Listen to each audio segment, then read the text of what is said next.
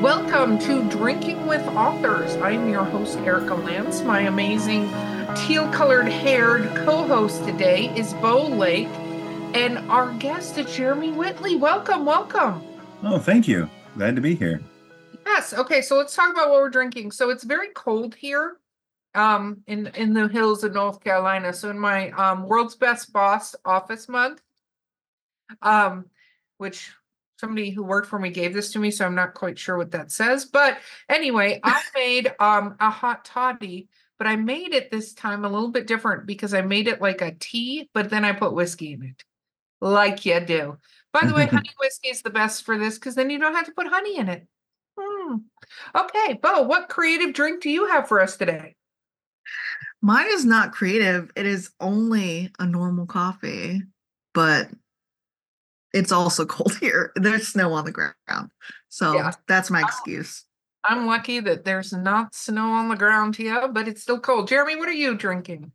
I am drinking a coffee from the Kauai Coffee Company, which is I think a macadamia nut coffee. It's very good, but just a coffee because I do have to drive to go pick up my kids later. Fine, I will drink for all of us. I don't mind. I don't mind. Okay. So for our listeners that may not know you, Jeremy, what is your our origin story? What do you write? Where do we begin? Let's start, shall we? Yeah, I have I've been a bit of a nerd all my life. I got it, I think, from my dad, who was you know, who I grew up with him reading Marvel comics and Tolkien and C.S. Lewis and every other fantasy thing under the sun. And I always really enjoyed those, and I had always wanted to be a writer. And so I went through years of school. I went to the University of North Carolina for creative writing, and there coming out of there, the feeling was it's a great program, but they really hate anything that smells at all like genre fiction. Um, so anything that's fun to write, Yeah, no, they're fantasy or like, write a forlorn literary fiction story about, yeah, no, I get it. And yeah, that's I unfortunate with a lot of described most college of the stories that programs. people wrote in there as stories about sad 30-something white men. It's sort of like the vibe. Um, So yeah, I mean, coming out of there, I just wanted to like write things that were fun again. And so I got into comics, which I'd really been into as a kid, and I started sort of self-publishing some of my own stuff with my friends who were artists.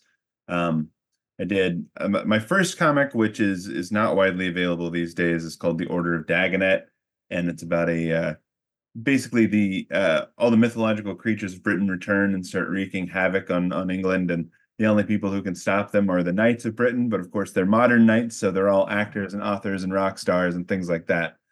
I Um, love that. yeah, well, thank you. That one was a lot of fun. It never really got anywhere, and as I was doing that, I started writing another book with another friend of mine. It's called Princeless. Um, it's about a princess who is uh, locked away by her parents to wait for a handsome prince to come rescue her. She decides to break out and rescue herself instead, teams up with her guardian dragon to go rescue all of her sisters who are also locked up. Um, and that one got a publisher and it got some acclaim and it got nominated for some awards and it won some other ones. We got nominated for a couple of Eisner Awards, which are basically as good as it gets in comics awards. Um, and so that sort of led into Princeless being an ongoing thing, and then our spinoff to that, Raven the Pirate Princess, which I describe as my gay teen pirate soap opera. And then yeah, I mean those sort of got me jobs other places, and continued to make new stuff as well as those, and got a chance to do some other cool things like writing a lot of issues of My Little Pony and getting to play around in the Marvel Universe some myself. Very cool. Well, it sounds like the cool thing is that you definitely went down what you love as writing, right? Oh, yeah. I also love that you didn't bend to what other people are saying, and writers out there, I hope you really pay attention to that. There is an audience for what you want to write. It just depends, and you may have to look for your audience, but it's there. So let's talk about your most recent work. What is your most recent work? Oh, yeah, so many coming out at any given time. Um, I think, let's see, just in the last, so in February, I have a new story coming out, which is called The Cold Ever After, which I is my first sort of really adult graphic novel, and that it has lots of blood and violence and sex and nudity and all that fun stuff. Um, and it is I described it as an sort of a queer Arthurian noir story. It has elements of some of my favorite things being, Arthurian literature, stuff about, knights and dragons and all that, but then like with the edge of that sort of like seedy underbelly crime noir, having a PI who is sort of narrating everything as it's going on, because it's about a woman who is the champion of this kingdom, who was their knight, who sort of had an illicit affair with the queen, and got booted and exiled, and now is being sort of called back into service because the princess has gone missing, and she is the only one the queen trusts to find the princess, who she basically helped to raise as if she were her own. Oh, wow. That's very cool. Thank you. Yeah, Yeah. that one is it's one that has been sort of in the works for a long time and has bounced around to a couple of different publishers. But my illustrator on that, Megan Wong, is really incredible. Worked on some stuff on Princeless with me, and that one was just sort of like a passion project that we've been sort of slowly making for like 5 years in the background now. No, and sometimes that's, yeah, time. So where do you get the ideas for your stories? Like, I love that idea. I love the detective narrating, like all that stuff. Where do you get the ideas? Because you're kind of taking some tropes and like twisting them, right, on their heads. Yeah, I mean that's sort of my favorite thing. I think, especially as somebody who grew up on fantasy stuff, there are a lot of sort of recurring tropes that you see over and over and over, and a lot that as you read them and as you get older, you think, oh wow, don't love that we're doing this again. What if we did something different? Like, what if we turned this thing on its head, turned it, just any impulse you have to do the same thing again? What if you just go like 90 degrees from that and do something that's unexpected and different? And I think with Princeless, that's always sort of been my rule with that, is if I feel myself steering into something that seems really obvious, I try to go the other direction. Um, and in the case of the Cold Ever After, um, it was a thing where I had been working on a lot of like licensed books, things that I, got paid to write, and so only occasionally got to decide what I actually wrote about. Um, and I really wanted to like do some new original stuff, and I wanted some fresh ideas. And so I sort of took the concept of like, what if I took these genres that I like and I enjoy, and I found a way to like put a couple together in ways that like I'd never seen before. Um, so Arthurian uh, questing and noir, I feel like have a lot in common in having that person who is sort of like subservient to this higher power that's manipulating them, and doesn't have all the facts and is trying to figure everything out on their own.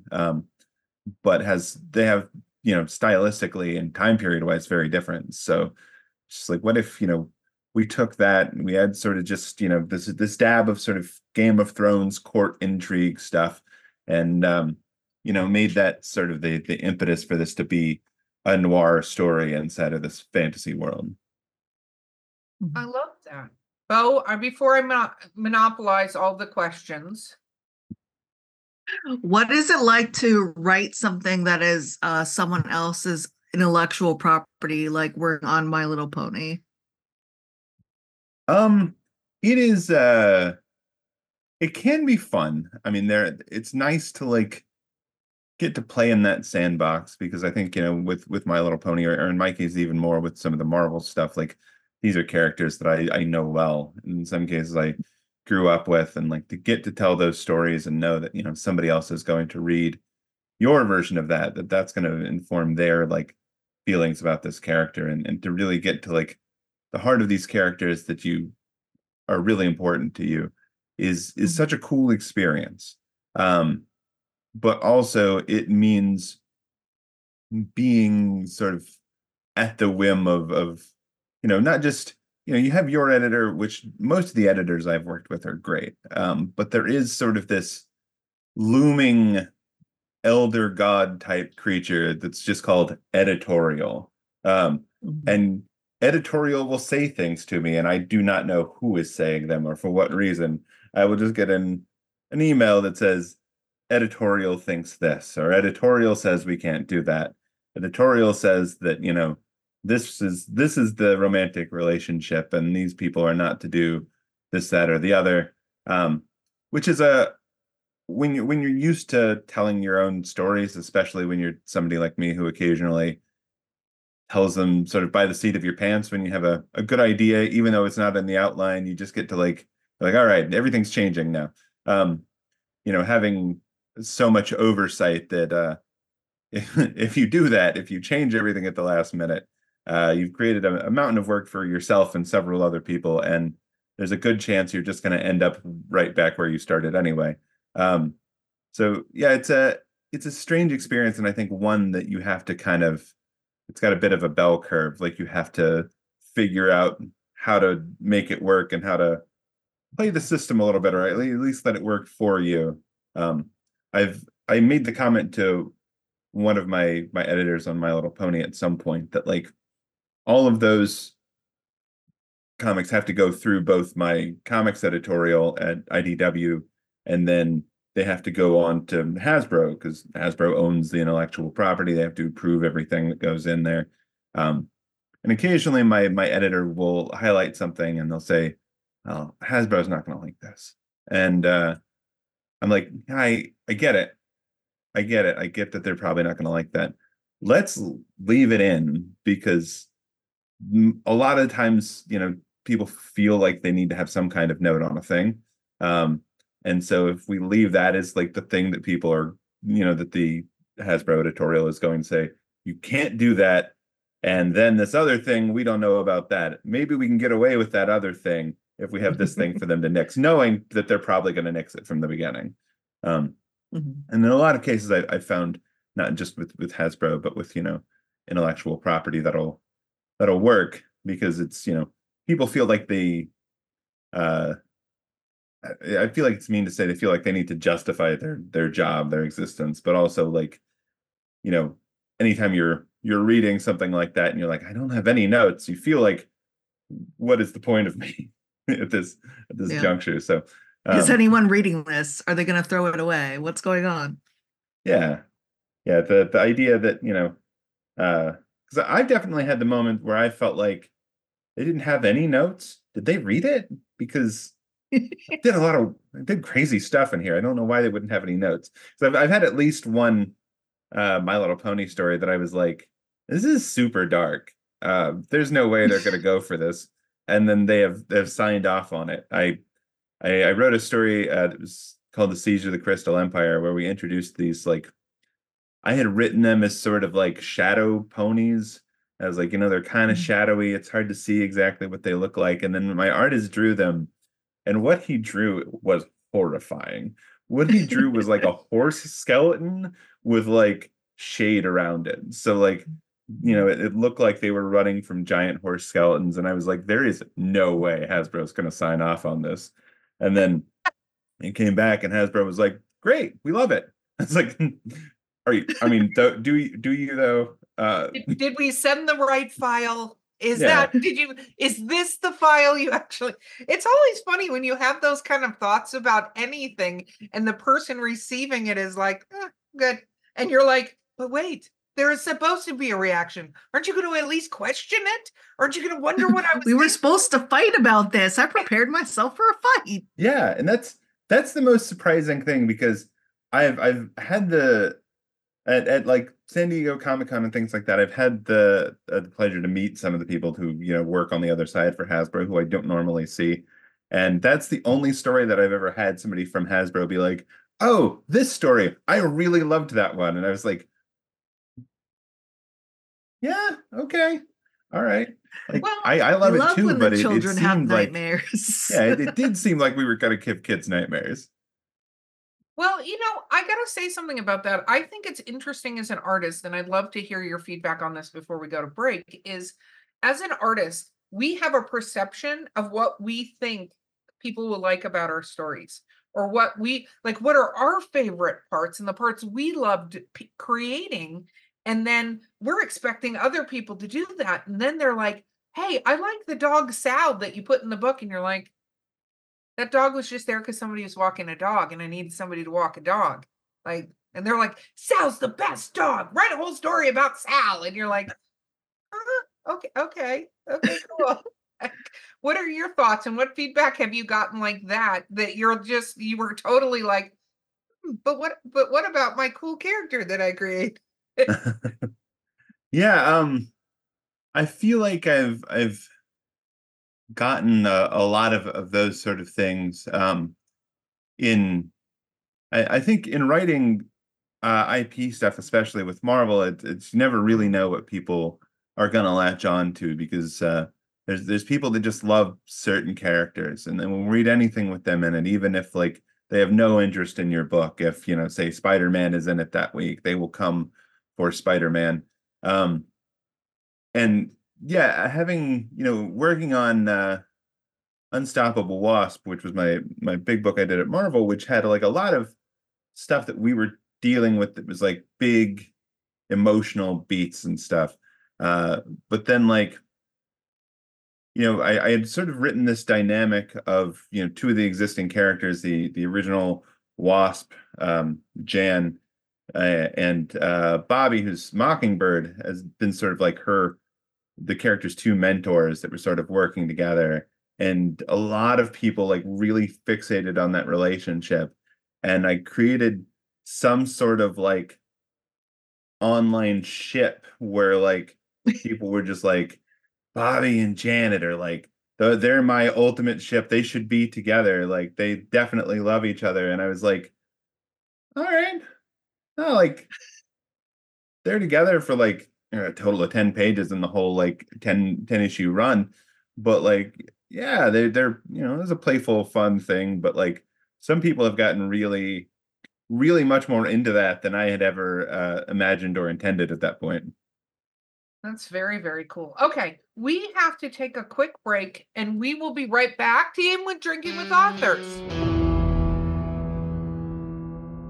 Hey, listeners, you know me, Eric Lance. You're just listening to me in the podcast that you have. But guess what? I'm doing something new. Yeah, she's joining me, Mark Muncy, the author of the Erie, Florida book series in Erie, Appalachia, and we are hosting a new podcast called Erie Travels. Woo-woo! Erie Travels, which covers things like ghosts, cryptids, weird stuff, UFOs, men in black, all kinds of fun things that people talk about, and I'm sure you've discussed with friends. Yep, and you can listen to us on your favorite podcast platform of choice, or find us at erietravels.com and join in the fun and all the spooky goodness.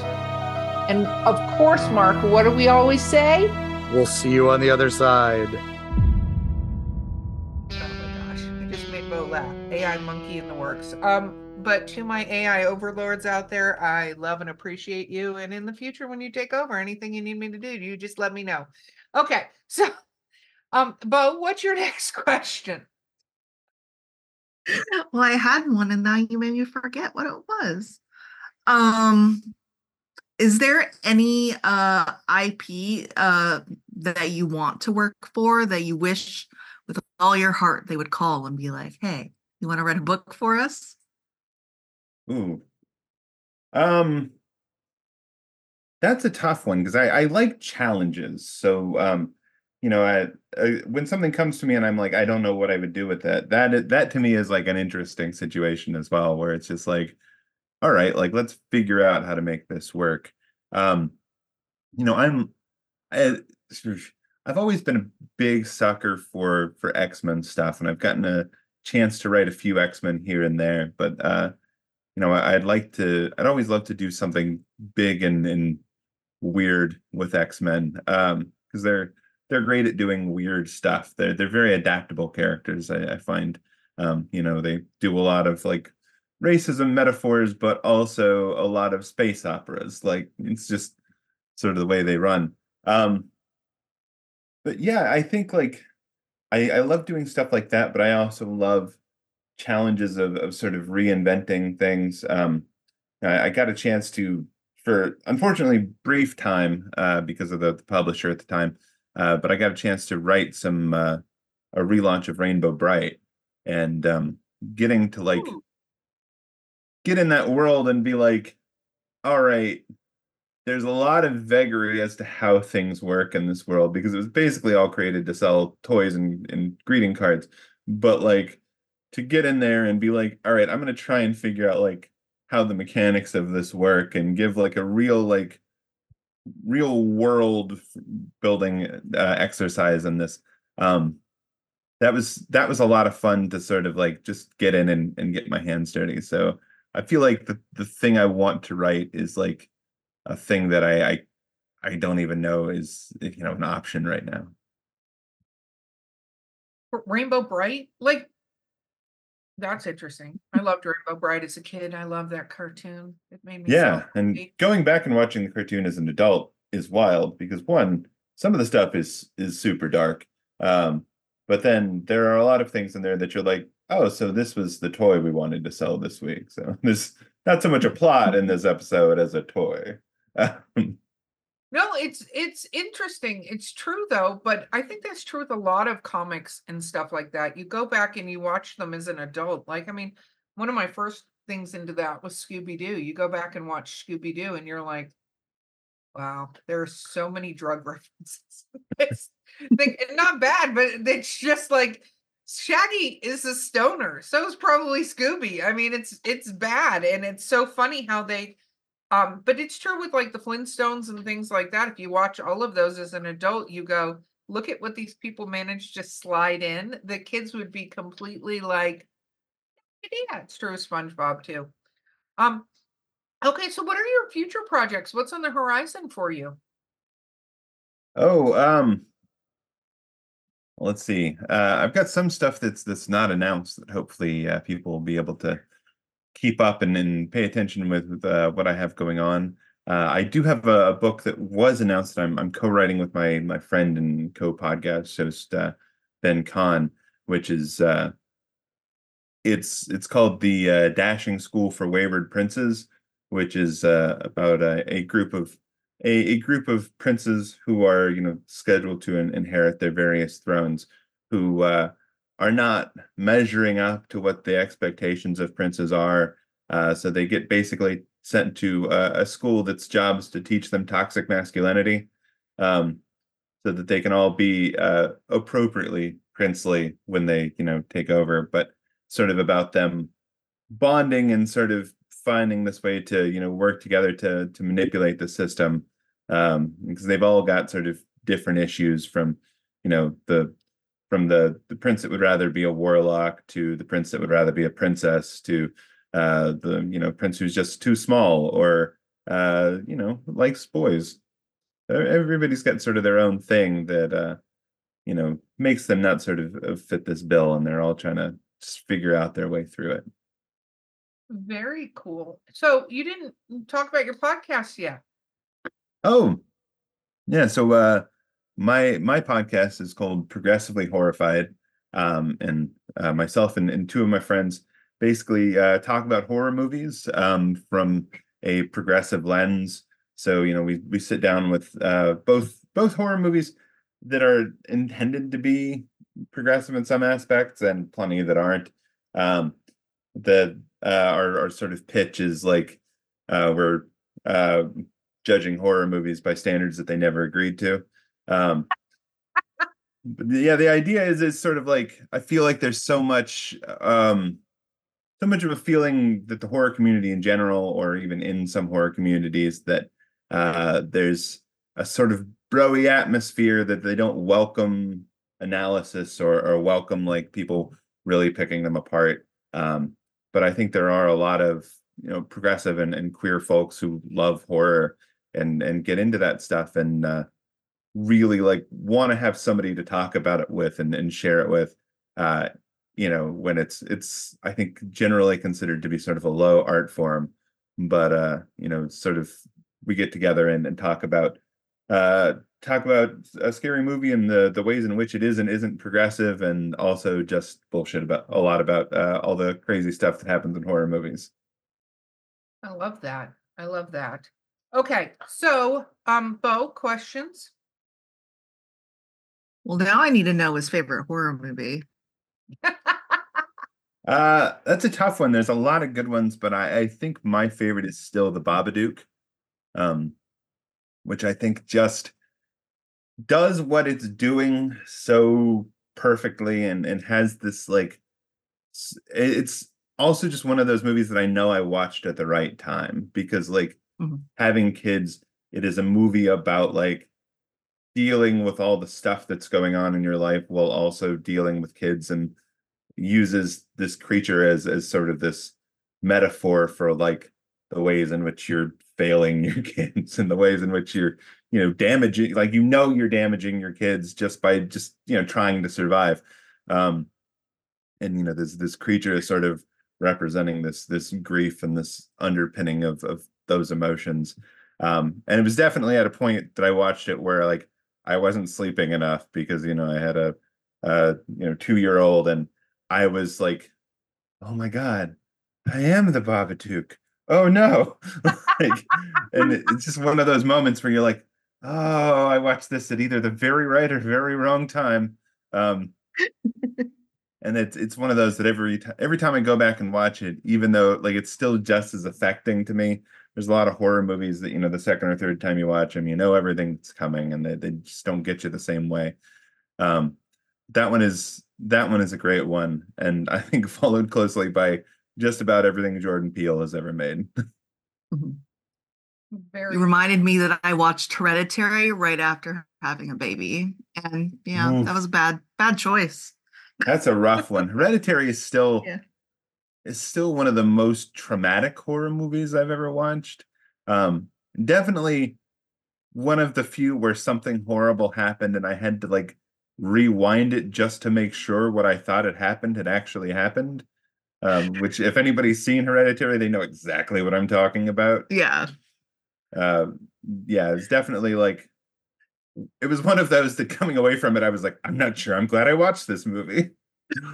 Which I just feel watched. uncomfortable. I just watched Ari Aster's newest movie, Beau is Afraid, which I felt very similar coming away from. I was like, I don't know that I'm happy that I watched this.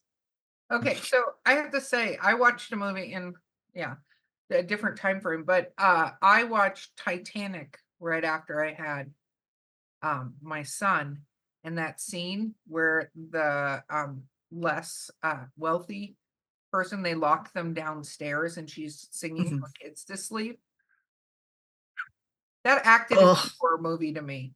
Like, I lost it. I'm just gonna throw that at, not a horror movie, totally acted as a horror movie. I was like, could you imagine knowing that what's gonna happen and you're sitting there trying to sing your kids to sleep to give them some kind of comfort as this goes down?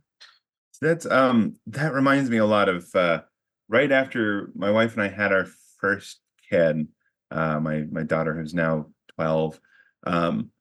We were like, we finally had a night that like our parents were watching the kids and we could just go out and do something, and we decided to go see a movie, and not really knowing anything about it, we went to see Beasts of the Southern Wild.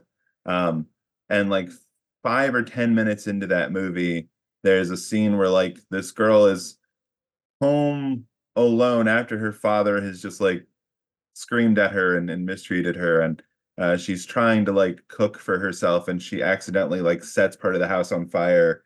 And my wife was like, I have to leave. I cannot stay here anymore. I cannot watch this movie right now. And so to this day, I still have not seen anything but like the first 15 minutes of that film. She's like, the house is burning down. We have to go home. Yes, Well, I have to not be in this room where this child is in danger on the screen. Well, that brings up a point about the creativity that we do, because you don't look at that. I'm sure, most people wouldn't think, oh my gosh, this is going to trigger parents, but maybe when the writers did it, went, this is going to trigger parents, right?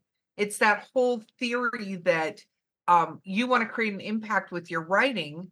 What is, you hope to create those kind of impacts where, I hope when people read my stuff too, it does create those emotional impacts, good or bad, in a way that it's when we talk about thought-provoking writing, that's what we're talking about, right? Is that you sit there and go, I'm not watching this movie. I gotta go see if kids burn the house down. Like, and I mean, of course, our logic brain goes, our parents would notify us if the kids burn the house down, but logic disappears sometimes when things are triggered, right? Yeah, So absolutely.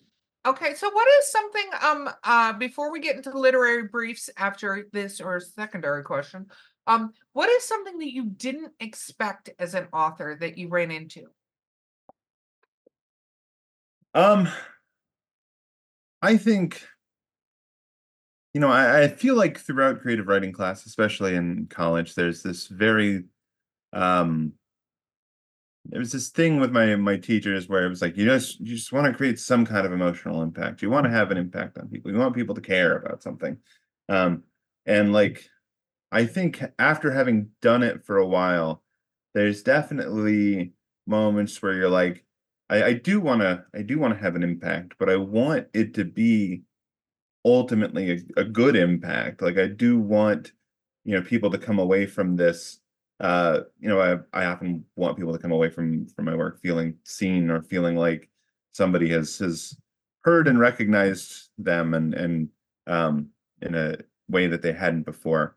Um, and I feel like there's a real responsibility in there that historically a lot of like authors and stuff have pushed off, but like I take very seriously, in that, like, when I was writing Unstoppable Wasp again, there's you know uh part of that story is that she is Hank Pym's daughter, the original Ant-Man, Giant Man, who in comics historically, like back in the 70s and 80s, had mental problems, and they were very bad at discussing what these mental problems were. They didn't really understand them. Eventually they got sort of um nailed down as one thing then another.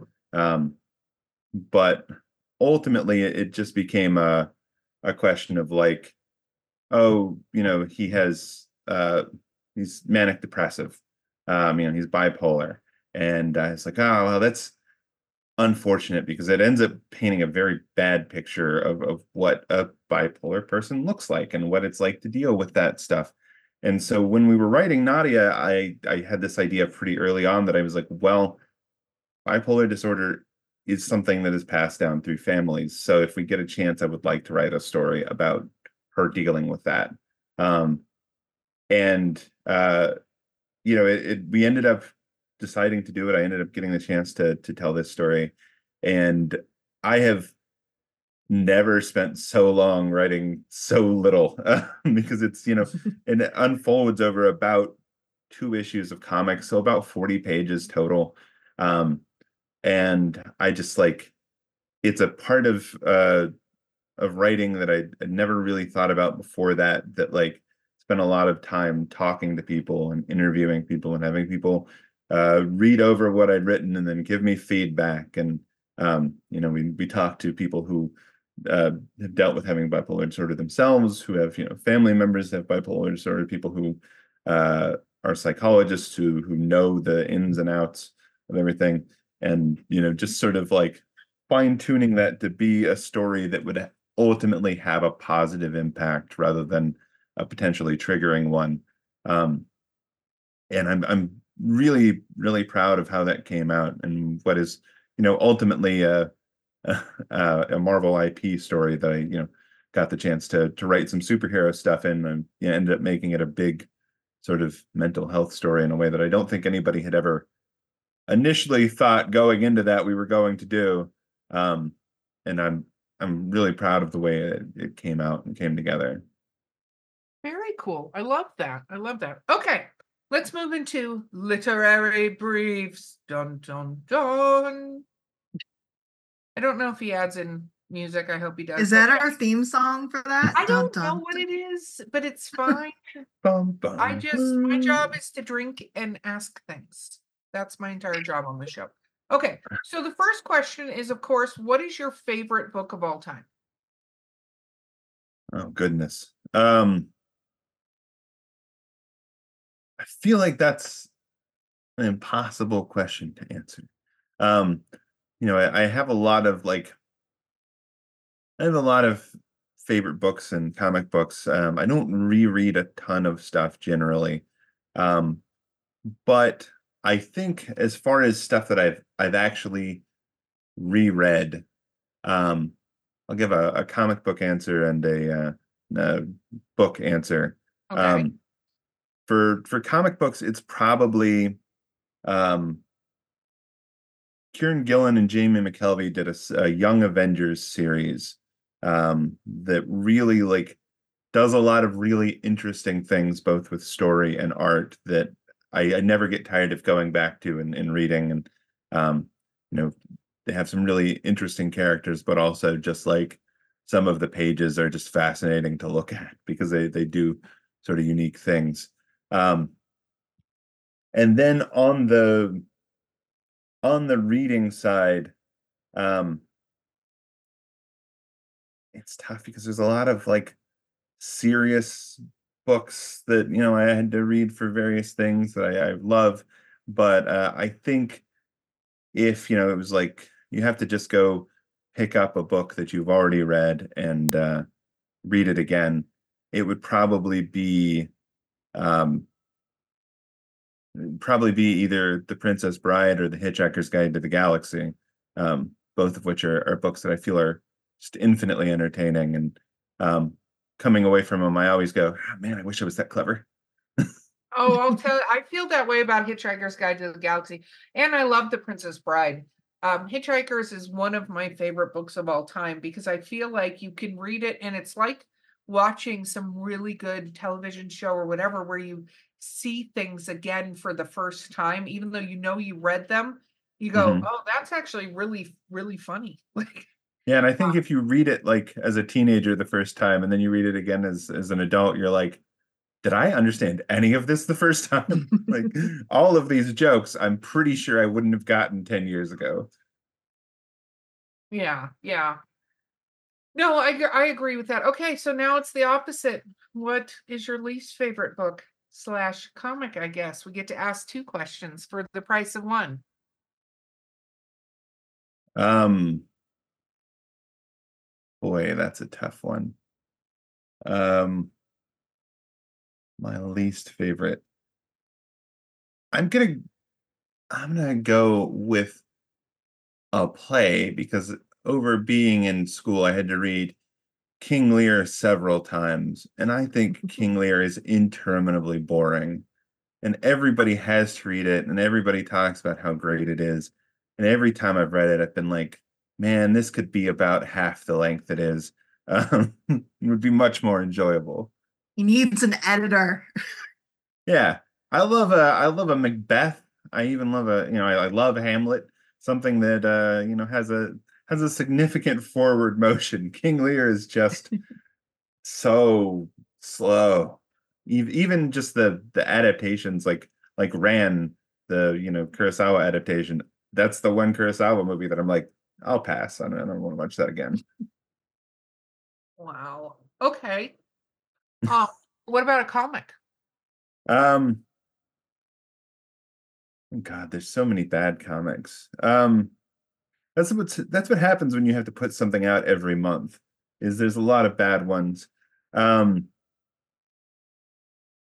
it's tough because I feel like comics is so because everything is so tied together, there are some things that have very negative impacts on all of comics.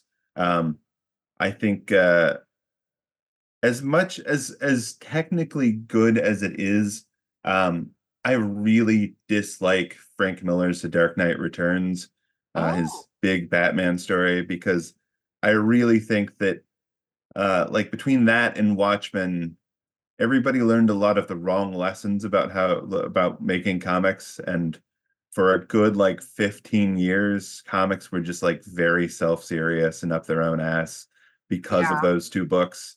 And I feel like it's just really in the last 5 or 10 years that we've recovered from that. I love that. Okay, Bo, what about you? You can ask, I will monopolize. What is your favorite comic, like superhero comic trope? Ooh. Um,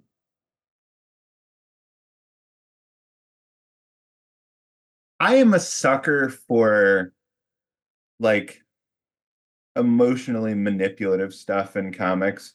Uh, the there's every so often people will pass around the panels from All-Star Superman of him like just uh stopping the girl from committing suicide by telling her that she matters, or um the I think the wildest one is maybe like, and this is funny because I've done it myself, is like dogs in comics. People would just use dogs to wildly manipulate anybody. You can immediately make somebody a bad guy by having them kick a dog, or you can like make a story that would be kind of, you know, mediocre, sad by adding in just like a companion dog who's there to like help. And I think it reminds me of Grant Morrison has a short comic called We Three, which is about, a dog, a cat, and a bunny who escaped from an animal research facility where they've been weaponized. Um, so they've had all these sort of, weapons grafted into them and everything. But the dog is, can talk, and he's just frequently asking everybody if he's a good dog. And I was just like, oh, it's so sad. He just wants to be a good dog. Oh my gosh. I love that. Okay, what about if you could go into any literary sort of comic world, where would you go and why? Ooh.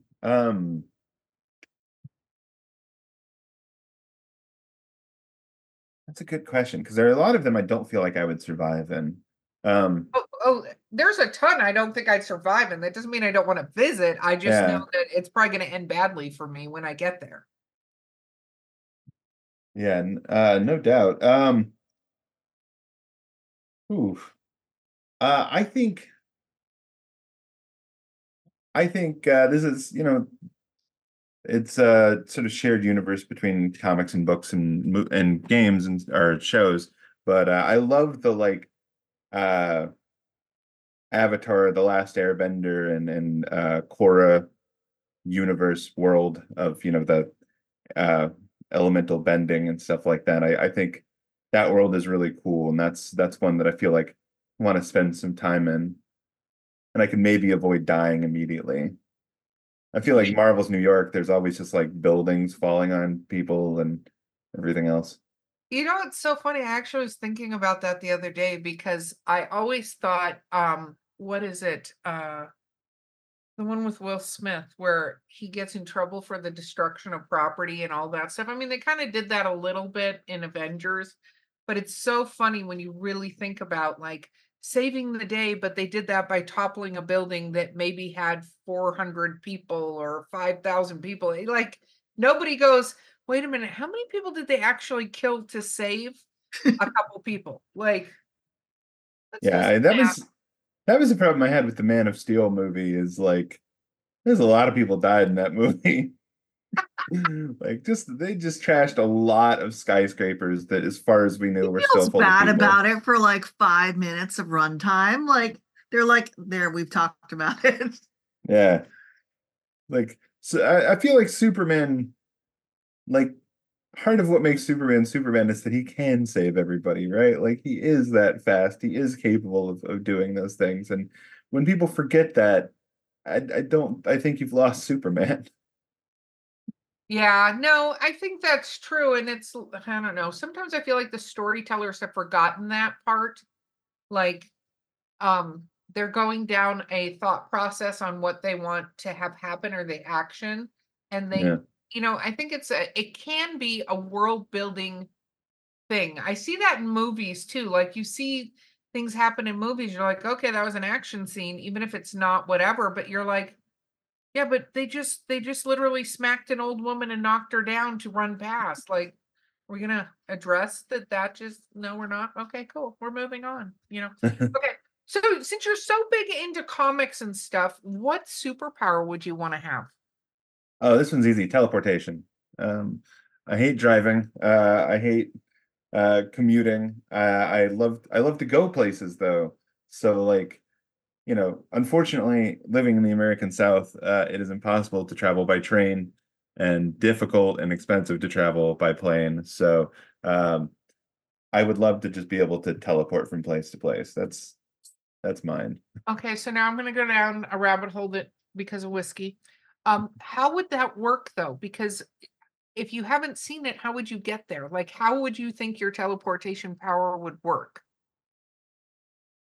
Oh, logic. Did you see that? Ooh, it just happened. Yeah. Oh, I breaking mean, the world. yeah, I would I feel like there's a lot of ways to do this. I mean, I think, with satellite imagery and stuff like that, you're capable of seeing a lot of places that you can go. You can teleport places. Um and I don't know, use of cellular signals and things now. He's gonna But Google Maps it before he goes. yeah, just Google Maps that sucker, and I'm just like, I'm going to the corner of Elm and Fifth right there. Just if I could just take that little man and drop him on the map, and that actually put me there, it'd be good. Um, I want to say that I love that concept, but that would be a fun thing to write about because oh if you yeah, think about it, it's kind of like how the hell do you do that? How do you how do you because even if you go there, what if something else is there? What if they put a mailbox? Who knows, right? And then suddenly you're like, ah, You're how does that impaled work? by a mailbox. yeah. That I used like to it. be. I feel like they've really downplayed it over the years, but that used to be part of like Nightcrawler's power set is that he could only teleport somewhere he could see. So like if you lock him in a room, suddenly he's useless. Well, But, and I think that's something that is not touched on enough, the simplicity of disabling. Like it's always thought of you have to have this mega thing and you have to have kryptonite to disable, but you just kind of go, well, what if you did this? Like could you disable a superhero that way and for what reason anyway? We could go down a whole creating a universe where that happens. I had a really fun time at one point writing this collection called Super Useless, which were stories about people who had very useless superpowers. And there mm, were people in the universe that had really cool ones, but these were the people that had really dumb superpowers. Like one of them, one of my friends wrote was the person when he walked around, every time he stepped, it sounded thunderous, like huge, like boom, boom. But he's walking. So can you imagine? Like you wouldn't want this person as a neighbor. Boom, boom. yeah. It sounded terrifying, but that's he. So he was in a wheelchair because he was like, I can't be anywhere because it basically rocks the world when I am walking these thunderous walks. And it was very funny to kind of go down this, like, what would that superpower be like for people? I wrote a girl that had to sweat glitter. So every time she sweat, it was glitter. She's a stripper, by the way, just in case you're wondering what she said do with her life. Because like what it was kind of like, what else do you do with that? Because we sweat all the time. People don't realize it, but even micro sweating all the time. But now you're glittery, you're like a disco ball. What the hell would you do with that? Yeah, that She that could also have been a preschool teacher. They do a lot of glitter. That's true. That it's is hell true. to clean up after, I imagine. But Um, exactly. Could you imagine that all of your clothes are just covered in glitter all the time? Your entire house glitter? just Because carry I'm a a big dustbuster with fan you of everywhere you go. glitter, but I know how annoying glitter can get, right? So anyway, that was really, really fun. Okay, Bo, final question, and then we're gonna allow Jeremy to do some shameless Final self-promotion. question. Oh my Yeah. God. Well, I have to ask the writing snack question because it's our favorite. What is your favorite writing snack? Ooh. My favorite writing snack. Um, I am I'm a sucker for various Little Debbie's. Um, if it is, I can stop, I can just run out to the gas station and grab a snack and come back and get back to working. Um, I my favorite overall are the Little Debbie Christmas trees, but they're only available during the Christmas season. So the rest of the year, I really enjoy like a fudge round. Fudge rounds are really good. Oh, that could be dangerous. Like that would be bad for me if I sat around eating Little Debbie's. Oh my Just God. eating fudge rounds constantly. You're like, Oh. oh, I wrote 5 words, fudge round. I deserve it. It's a little treat. Even Yeah, if that's I why I wrote don't buy a, boxes of them. I have to leave them at the store so that I have to go get them in order to eat them, you know? oh my God, yeah, yeah. Oh, no, that's not, oh, okay, cool. Okay, Jeremy, shameless self-promotion time. Where can people find you in your work? So I am on Twitter and Instagram at jrome58. It's JROME 58. I'm on then Blue Sky and Tumblr is just Jeremy Whitley.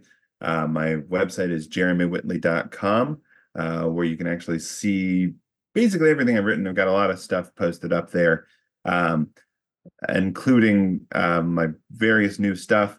Like I said, as we're recording this, The Cold Ever After will be out in a few weeks. That's our queer Arthurian noir adult book. But then I just had the second volume of my series, School for Extraterrestrial Girls, come out, as well as the first volume of The Dog Night came out back during the summer, which is our sort of adventures with talking dogs.